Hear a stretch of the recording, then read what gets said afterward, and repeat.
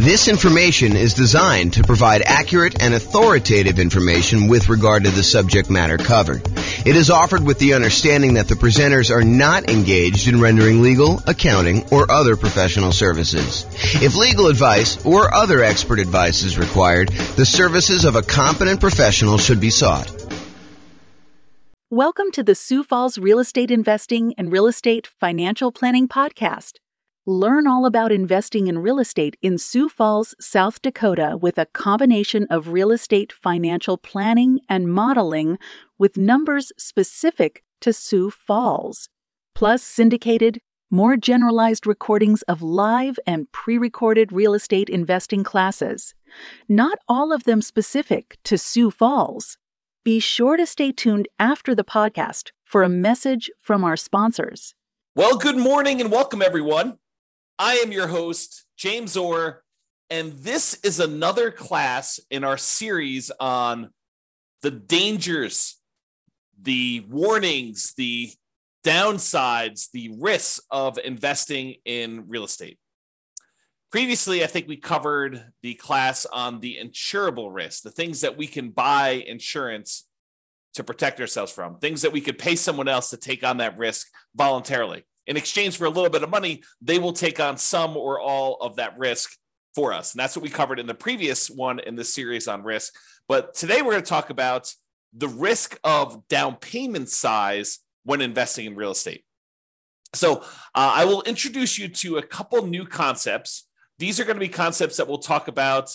I've talked about them before. Actually, in fact, I had a whole class on these two particular concepts, but we'll talk about them again when we talk about measuring risks. So we'll eventually get there, but today I'm just going to introduce you to the topic, and then we'll talk about how the amount you put down into a real estate deal impacts how much risk you have and how to think about that risk and how to mitigate it if possible. So this is sort of the quote for the theme that we are on, the risk theme, and that is a quote from George S. Patton. The time to take counsel of your fears is before you make an important battle decision. That's the time to listen to every fear you can imagine.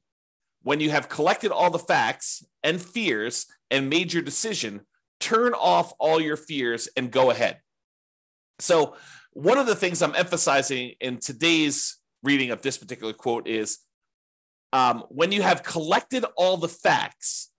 So one of the things I'm going to go over today is I'm going to show you historical data as to how likely we are to see a drop in home prices and how severe those drops are. So we will look at the Case-Shiller data and look at how frequently these things happen. And then we'll look at it in the kind of like view from the lens of down payment size and how if we see a pretty significant decline in property values, like how that is impacted by how much you have invested in the deal, what your down payment that you are there. So the question is, what are your fears relating to real estate? And if you want to reach out to me, you can tell me if you have certain fears. I will try to cover a bunch of different ones in our series. We're doing about one of these a week. We're doing daily classes live. And then the daily classes get published to the podcast once per week. So a week's worth of live classes becomes a month's worth of classes on the podcast. I think I'm just about to enter February. So this will be either late January or very early February of 2024 at this point. I'm recording this May 18th of 2023. And basically, if you are attending live or on the Substack or part of the coaching program or something like that, you'll get access to this stuff early, but the podcast stuff is slightly delayed. So you'll see this almost like movies. You can see it in the movie theater right away, or if you want to wait for it to come on to cable TV, you can wait 6 months or a year, or whatever it is. So it's we're about 6 months, 7 months out at this point. All right, so let's talk about this concept of resiliency. I invented these ideas as a way to measure risk when we were doing a bunch of analysis on the real estate financial planner software that I wrote. So one of the things I was always curious about is when you're looking at someone's portfolio of properties. And you can look at this on an individual property too, but I like to look at it on a portfolio.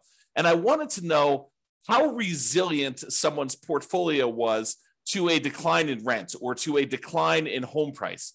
And for rent, it was like, how much can rent decline before they would have negative cash flow?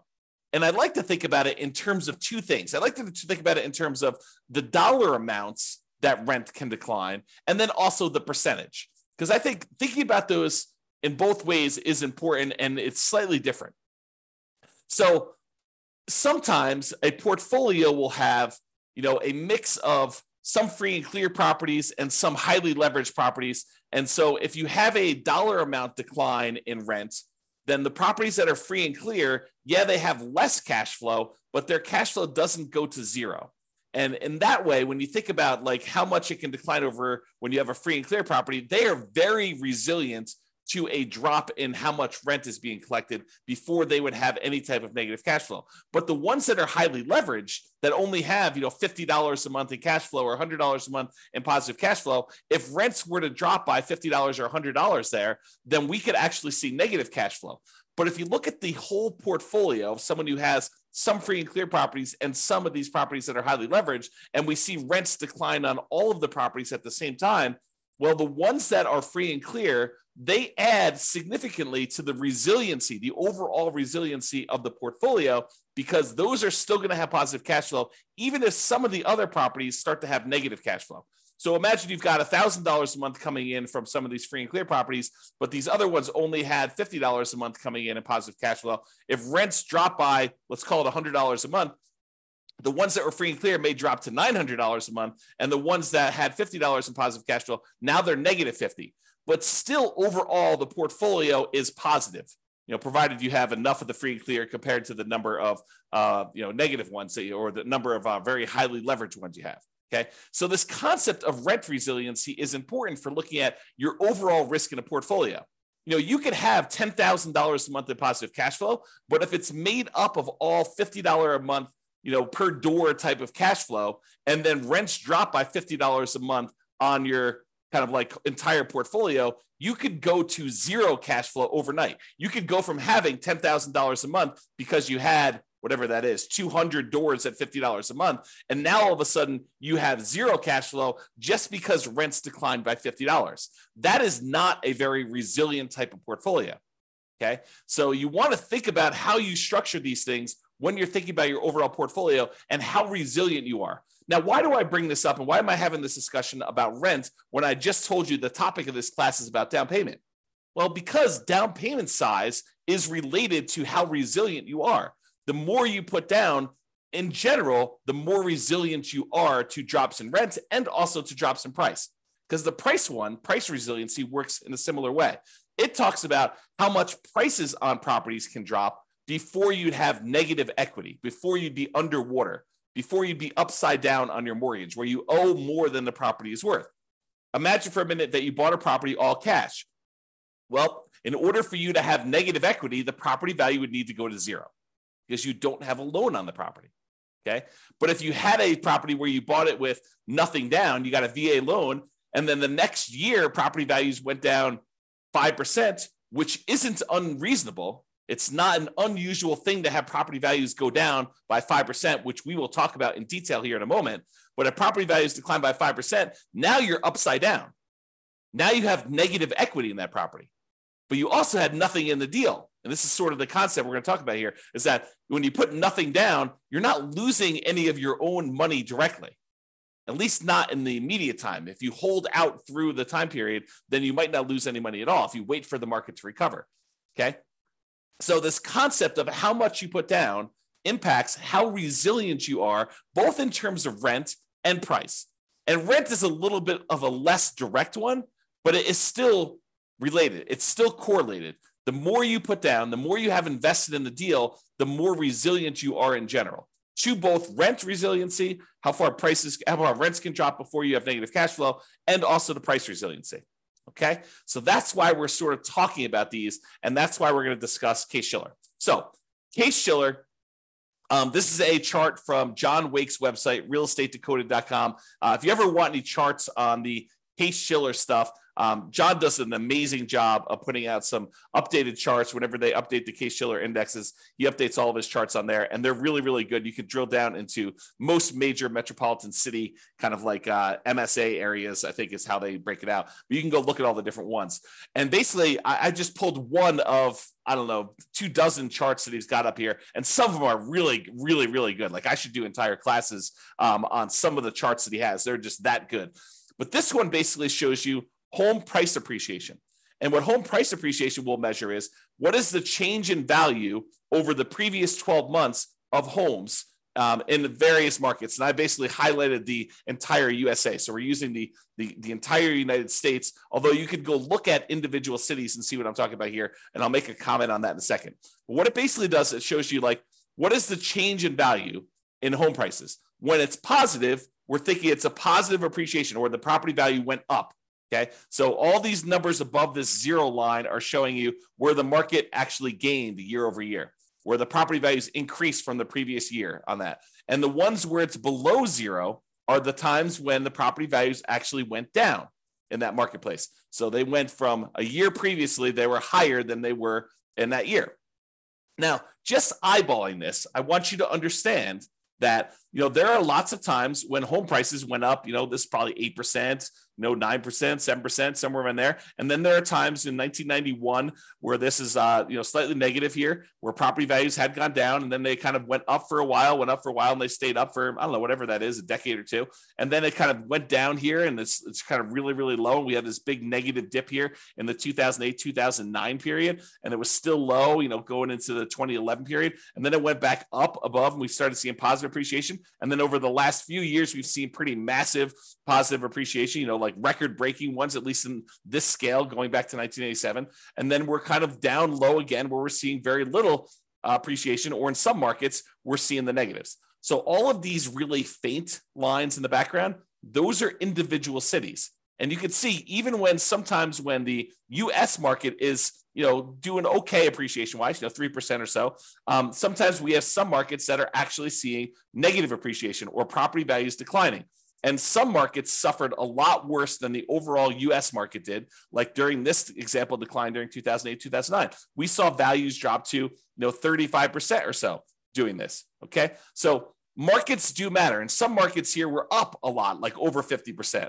And you could see over this thing where just most recent time, 2021 to 2022, we had some markets pushing 30%.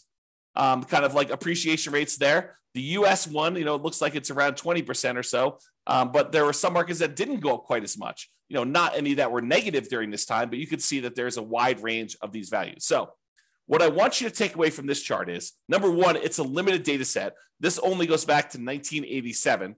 And I actually, when I went to the source of the data, the source of Case-Shiller, and I'm going to show you 133 years worth of data for this here in a little bit, and I'll summarize a lot of it for you. But I want you to realize that home prices can go up and they can go down.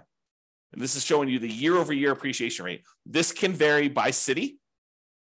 And just like it can vary by city, it can vary by individual property. It is possible for your entire market to be going down, but the one property you bought because you bought in a very desirable, very high demand part of town could actually go up in value, even though your entire city is down, even though the entire United States is down. It's exceptional, but it can happen.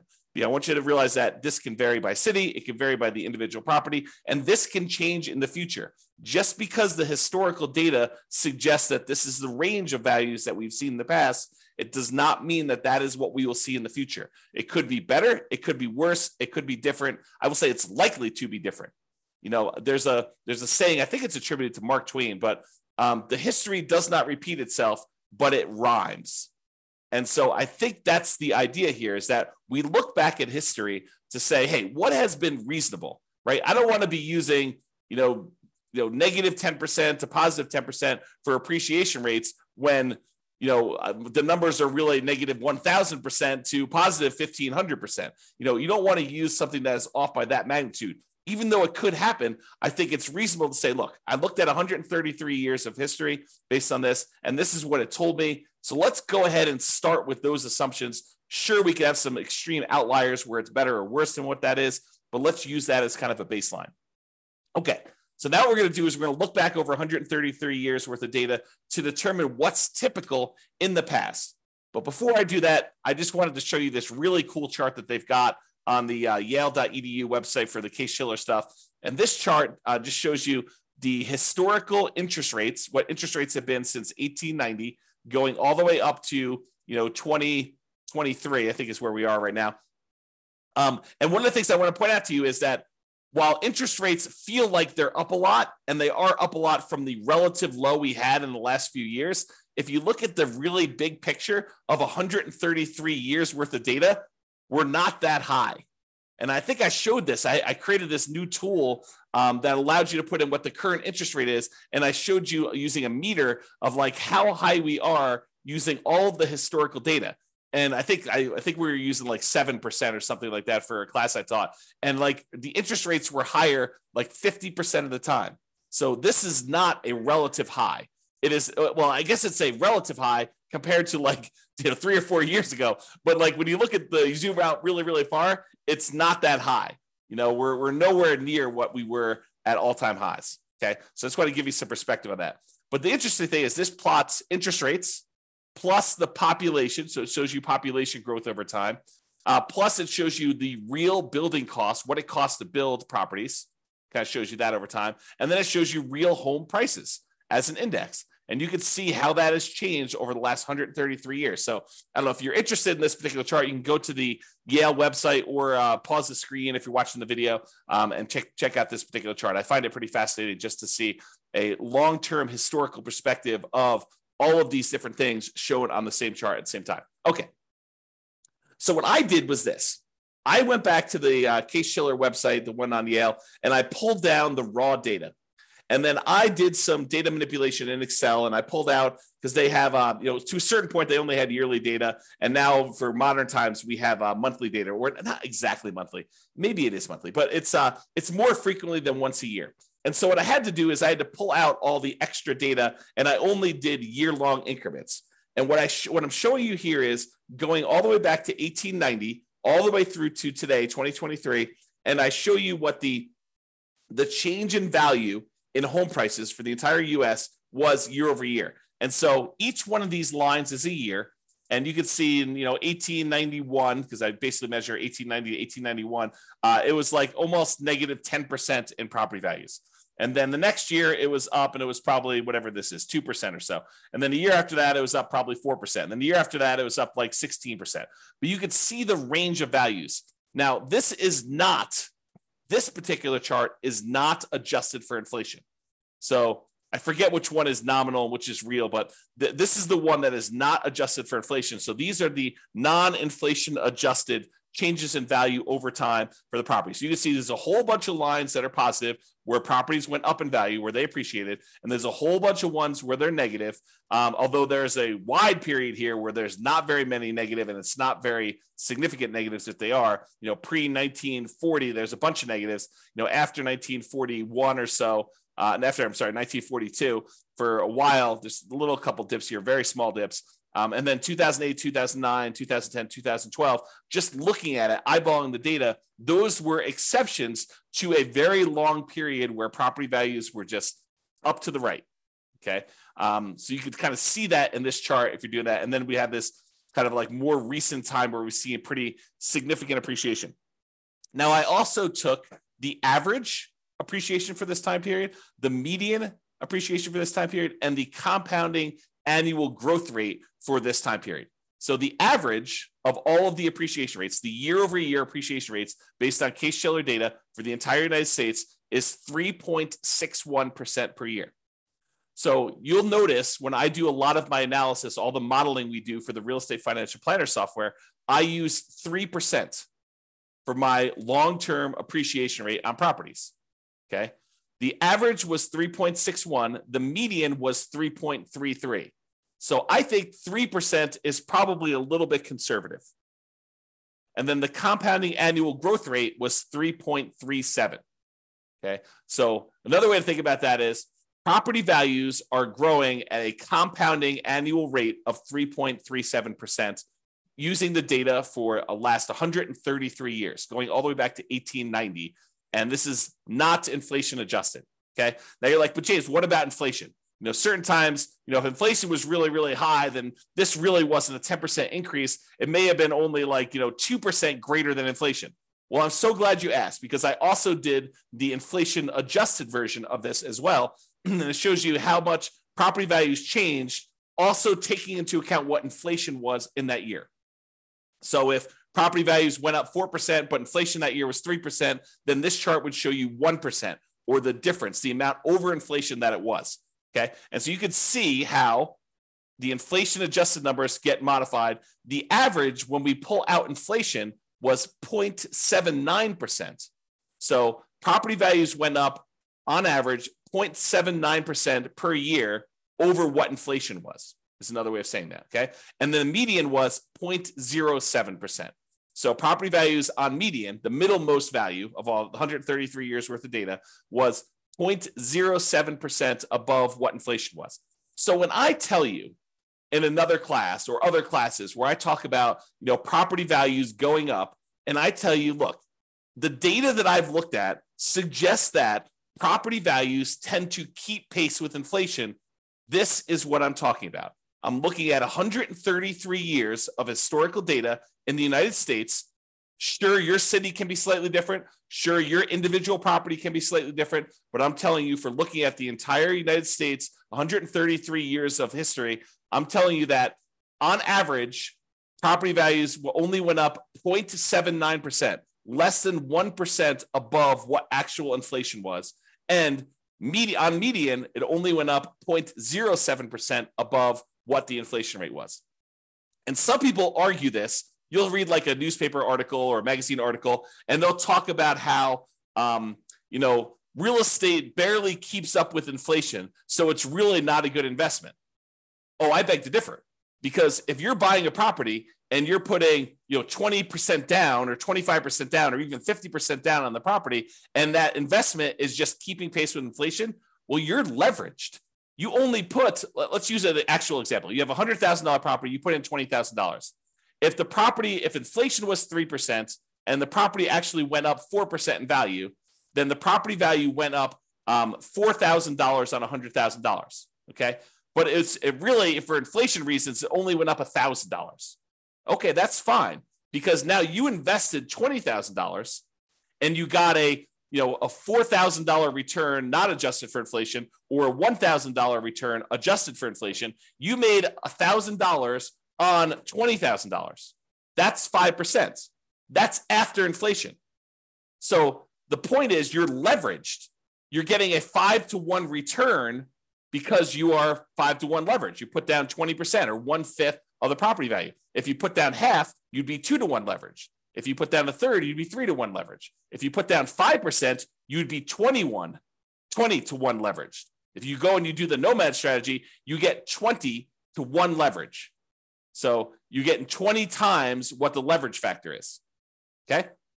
So when we talk about this, if property values are keeping pace with inflation, that's awesome if we are leveraged, because it means we're getting a leverage return above inflation. Okay. So the compounding annual growth rate for the inflation adjusted one is 0.56% per year. Okay.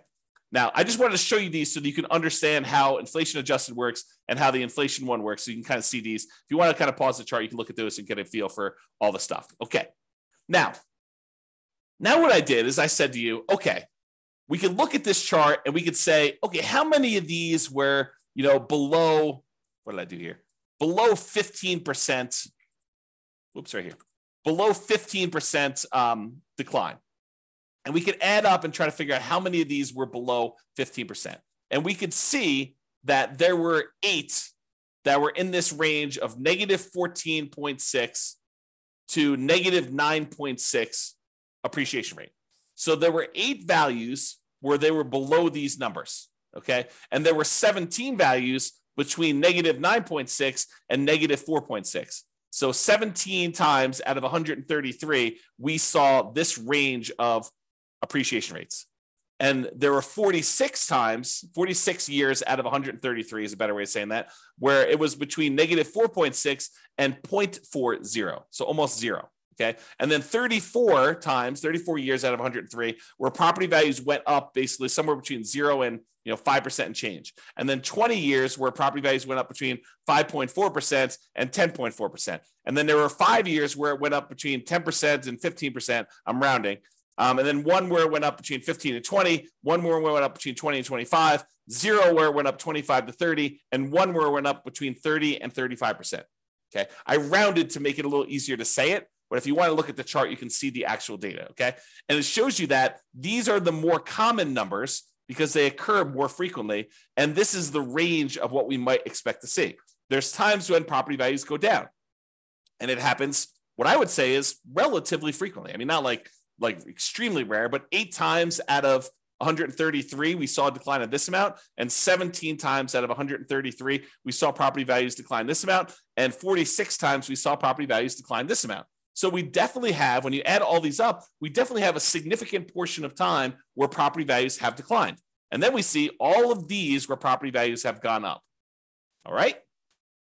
I just summarized this a little bit better, and I'm showing you fewer buckets to make the lesson clear. So 66 times out of 133, property values declined. They were less than 0 as far as appreciation rate, not inflation adjusted. Okay. 37%, not percent, but 37 times out of 133, the property values went up somewhere between 0 and 5%. So 37 times out of 133, property values went up between 0 and 5%. And then 21 times out of 133, property values went up between 5 and 10% in a year. And then 9 times out of 133, it went up greater than 10%. So we could see just this feeling of what is happening. Now, why am I making a big deal out of this when we're talking about the amount of down payment? Well, I want to talk about the risk matrix. And I think I introduced this in the class we did last time on risk, but I've also taught this previously. And what I want to show you is this idea of risk matrix. So the risk matrix is like in this case, a 3x3 square, although it's rectangular shape just because of the width. And it shows you severity across the top. So these are the lowest severity events. And then these are the highest severity events. So 1 is a low severe event, property values moving very little in this example, or really large severity events where property values moved greater than 15%, greater than 15% appreciation or greater than negative 15% negative appreciation is what we're looking at there. And then we have on the left-hand side, how likely is this to happen? Lowest likelihood is a 1, very low probability of this happening, maybe 1 year out of 133. And then you have a high likelihood, where 1/3 of all the years this happens. And you can see that the risk for us is where we have something that is very severe, a very large negative event that can happen to us, a very large, ugly thing, bad thing that can happen to us. And also it is very common to happen. This is the highest risk right down here. Okay. The low risk things are things that are not very severe. Okay, so property values went down 1% last year. Oh, ho hum. Big deal, right? And they're not very likely to happen. This happens once every, 100 years. Like that's not a real number, but I'm sort of making it up as an example. So you can see low severity and low likelihood as an example. All right, so this is the generic version of risk matrix and how it works. Now what I'm going to do is I'm going to plug in the actual data we saw from Case-Shiller data into a modified version of this risk matrix, which I'm calling the risk matrix for appreciation. And this shows you how frequently things happen and how big of a deal they are, what the severity is, okay? And I added an additional kind of like a section for severity just because I had enough data to break it out reasonably. And so instead of it being a 3x3 thing, now it's a three scale for likelihood and a 5 scale for severity. So severity 0 means that the property value went up, okay? Because that is not a bad thing that could happen to us. I basically said, okay, this is not a severe negative event. So I'm saying, look, these are increases in property values. So a severity of 0 for us in this particular discussion is property values actually went up and it wasn't a bad thing for us, okay? And so the likelihood, the lowest likelihood for us to actually see property values go up here, the lowest likelihood is we're likely to see a greater than 10% increase in property values. That happens 7.7% of the time. So 7.7% of the years had a property where property values went up year over year greater than 10%. Okay, so not very likely, only 7.7%, but the increase was positive. Okay, now the next likelihood is 15% of the time, property values went up between 5% and 10%. So we saw an increase of property values between 5% and 10%, 15% of the time. And then the most likely, again, with no severity, property values went up 0 to 5%, like a small increase in that sort of inflation range, 0 to 5%, 25.6% of the time. So about a quarter of the time, property values are increasing between 0 and 5%. Okay. About 15% of the time, they're increasing between 5 and 10%, and 7.7% of the time, they're increasing more than 10%. So if you're thinking to yourself, look, I'm modeling my properties, I'm doing my deal analysis, and I want to use 10% for my property appreciation.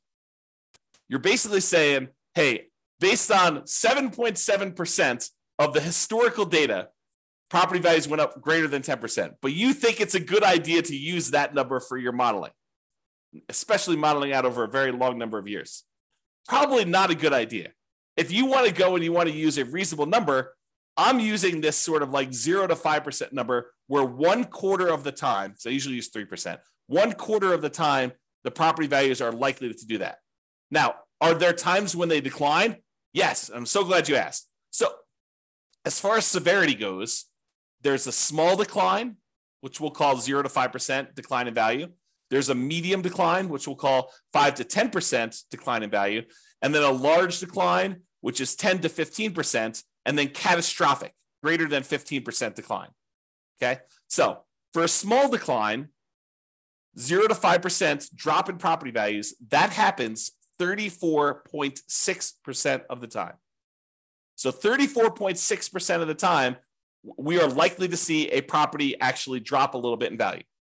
So 1/3 of the years, historically, and it doesn't all happen in a row, as you've seen, but sometimes we get into these trends where it happens right back to back to back to back, and then we see a period of prosperity where property values are going up for a long period of time.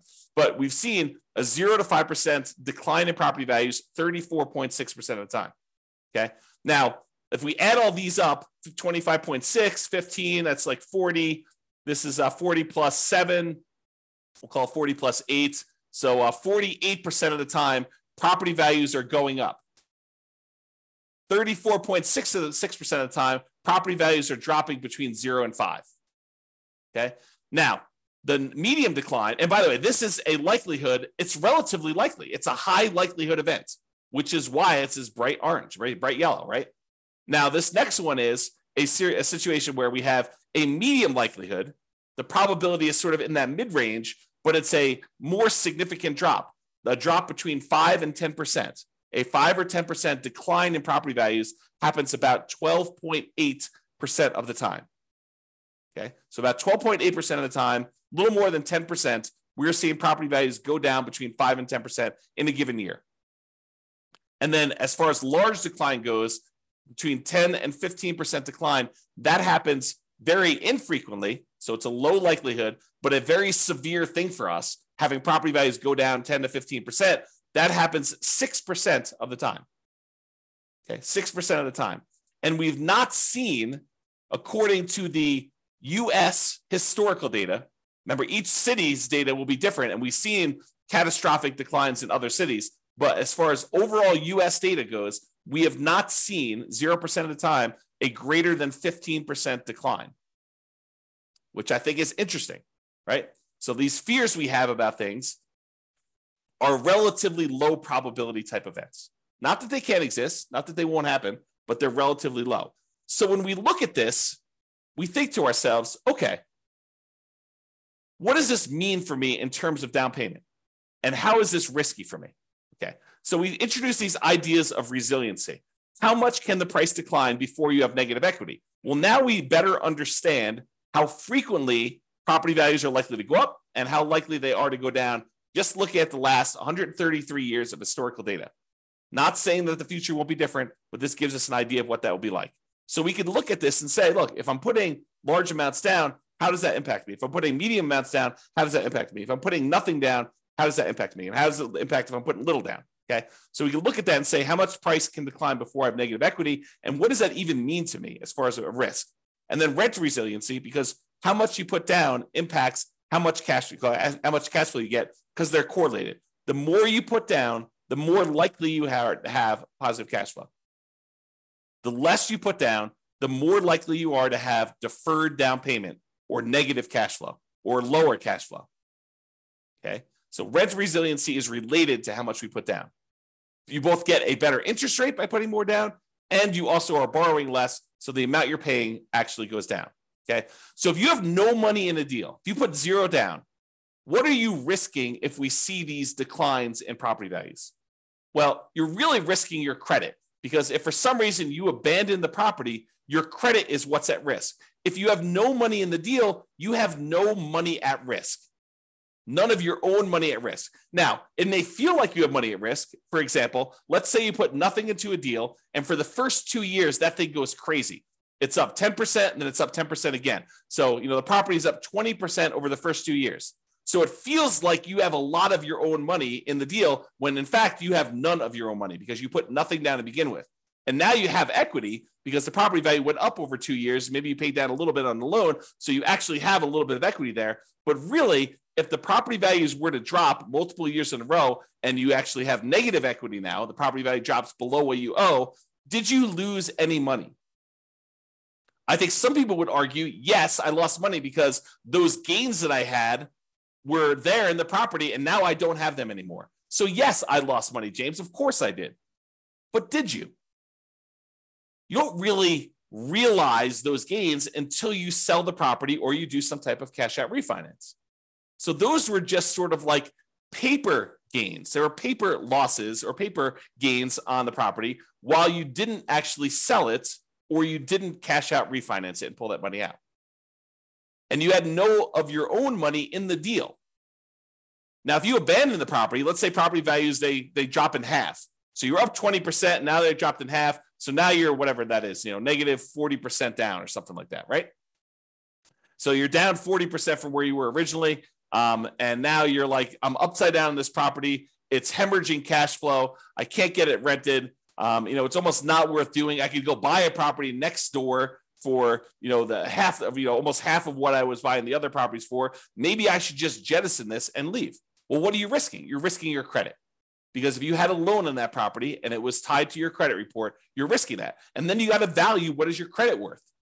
What is it worth to have a foreclosure and or bankruptcy on your credit?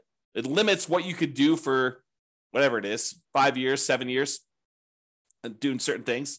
Your ability to get certain loans comes back relatively quickly. FHA, I think you could do that. Don't quote me on this, but from memory, I think it's like 3 years or something. You can get an FHA loan. Maybe it's even 2.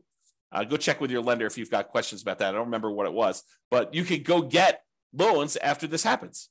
And you could buy properties creatively, technically, right? I mean, you go and negotiate directly with a seller. The seller doesn't say to you, hey, listen, it's a 3-year term for me to wait for a bankruptcy. No, they'll negotiate with you and they feel comfortable doing the deal. And maybe you give them enough down payment. Maybe they're like, hey, it doesn't matter if you had a bankruptcy or foreclosure yesterday. I don't care.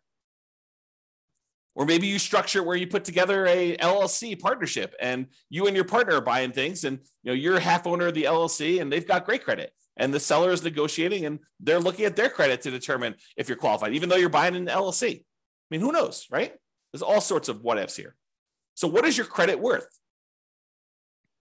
I think credit's important. It's a great tool for being able to get deals done and for getting great rates and lower PMI and all those other factors that go to things. There's rewards for having good credit, but you got to measure what that is in terms of the risk you have when you're thinking about putting nothing down or little down in the deal.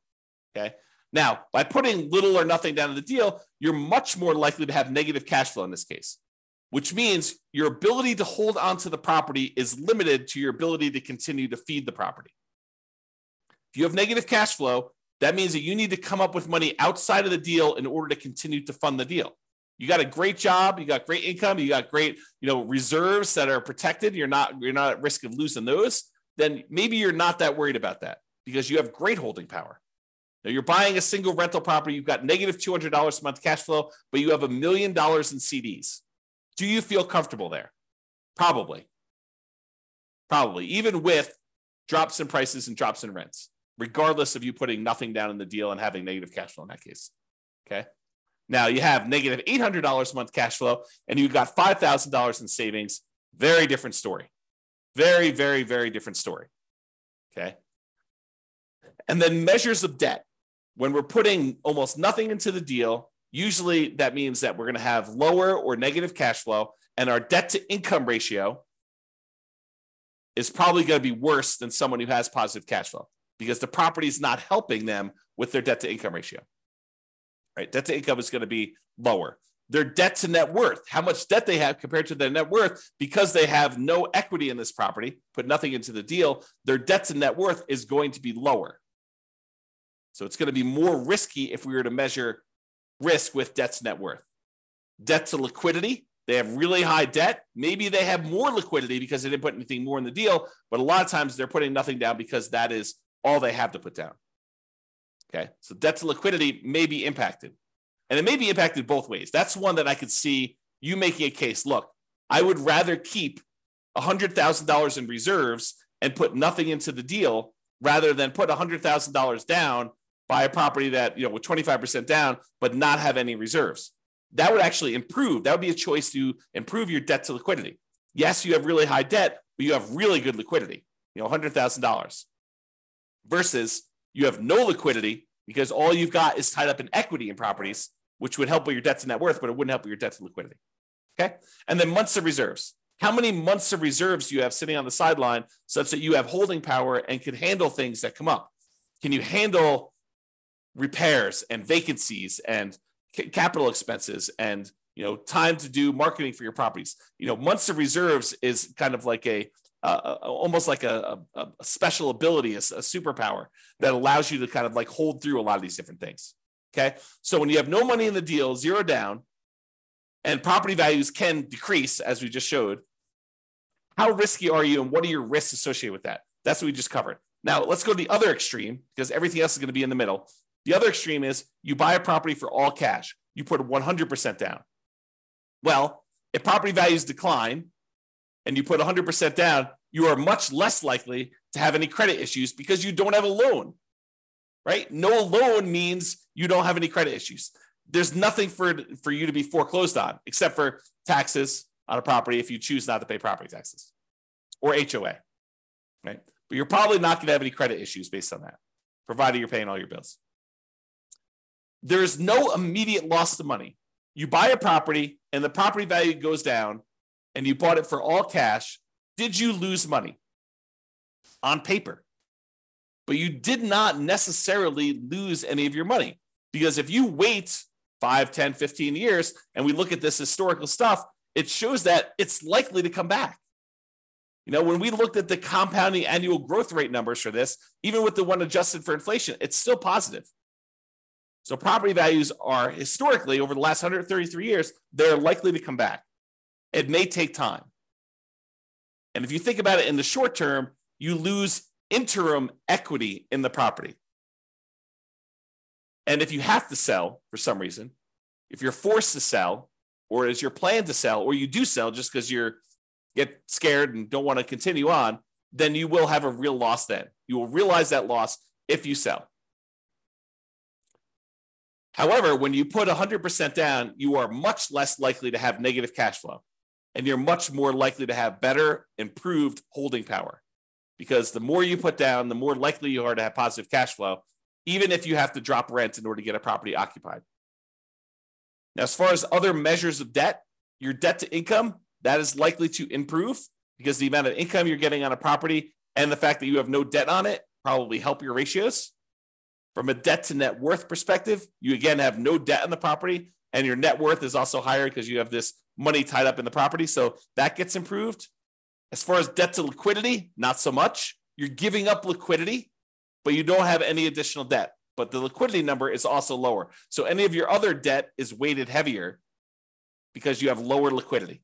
You took $400,000 you had sitting on the sideline in liquid cash, and now you tie that up in equity in a property, means you now have $400,000 that you do not get to include in your denominator when you're calculating your debt, the total amount of money you have in debt, compared to how much liquidity you have or how much liquid cash you have. That hurts. And as far as months of reserves go, by taking a lot of money and putting it down, you tend to have less months of reserves. Although it does help you that the amount you need in reserves on a free and clear property is much lower than the amount you need in reserves on a property that has debt. If you have a mortgage payment of $2,000 a month and you want 6 months of reserves, you need your taxes, your insurance, maintenance, all the property management, all the stuff you need on the particular property, plus $2,000 a month times 6 for the mortgage payment.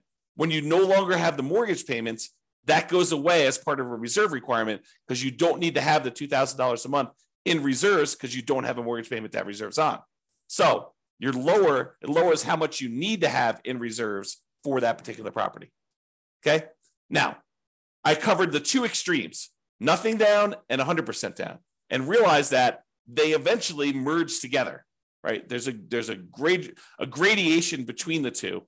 So it goes everything in between 0% down to 100% down. You decide to put 5% down, you're closer to that no money in the deal situation. You decide to put 75% down and borrow 25% to buy the property, you're much closer to that 100% down. Okay? So in conclusion, life has risk. When you choose to invest in real estate, you are choosing to accept additional risks. As we covered in the previous class, some of these risks you could pay money to a third party and they could either mitigate them, reduce them significantly, or completely eliminate them. You can get the risk completely off your table in exchange for paying someone else a small fee. Okay. And the amount you invest in a deal or leave in a deal, if you think about it that way too, it's the same idea, changes what risks and how severe or likely those risks are for you to realize. Okay. It changes the characteristics of what the risk and what you're putting at risk and how that is impacted. And I hope you understand a little bit better now how likely property values are to decline or go up in value and what the range of that is historically, and that it can vary based on city, individual property, a whole bunch of different factors like that. All right. So hope you enjoyed the class. This has been James Orr. Have a great day, everybody. Bye-bye for now. With home prices up, mortgage interest rates up, and rents up, but not quite enough to counteract the higher prices and interest rates. Cash flow on rental properties in Sioux Falls is harder than ever.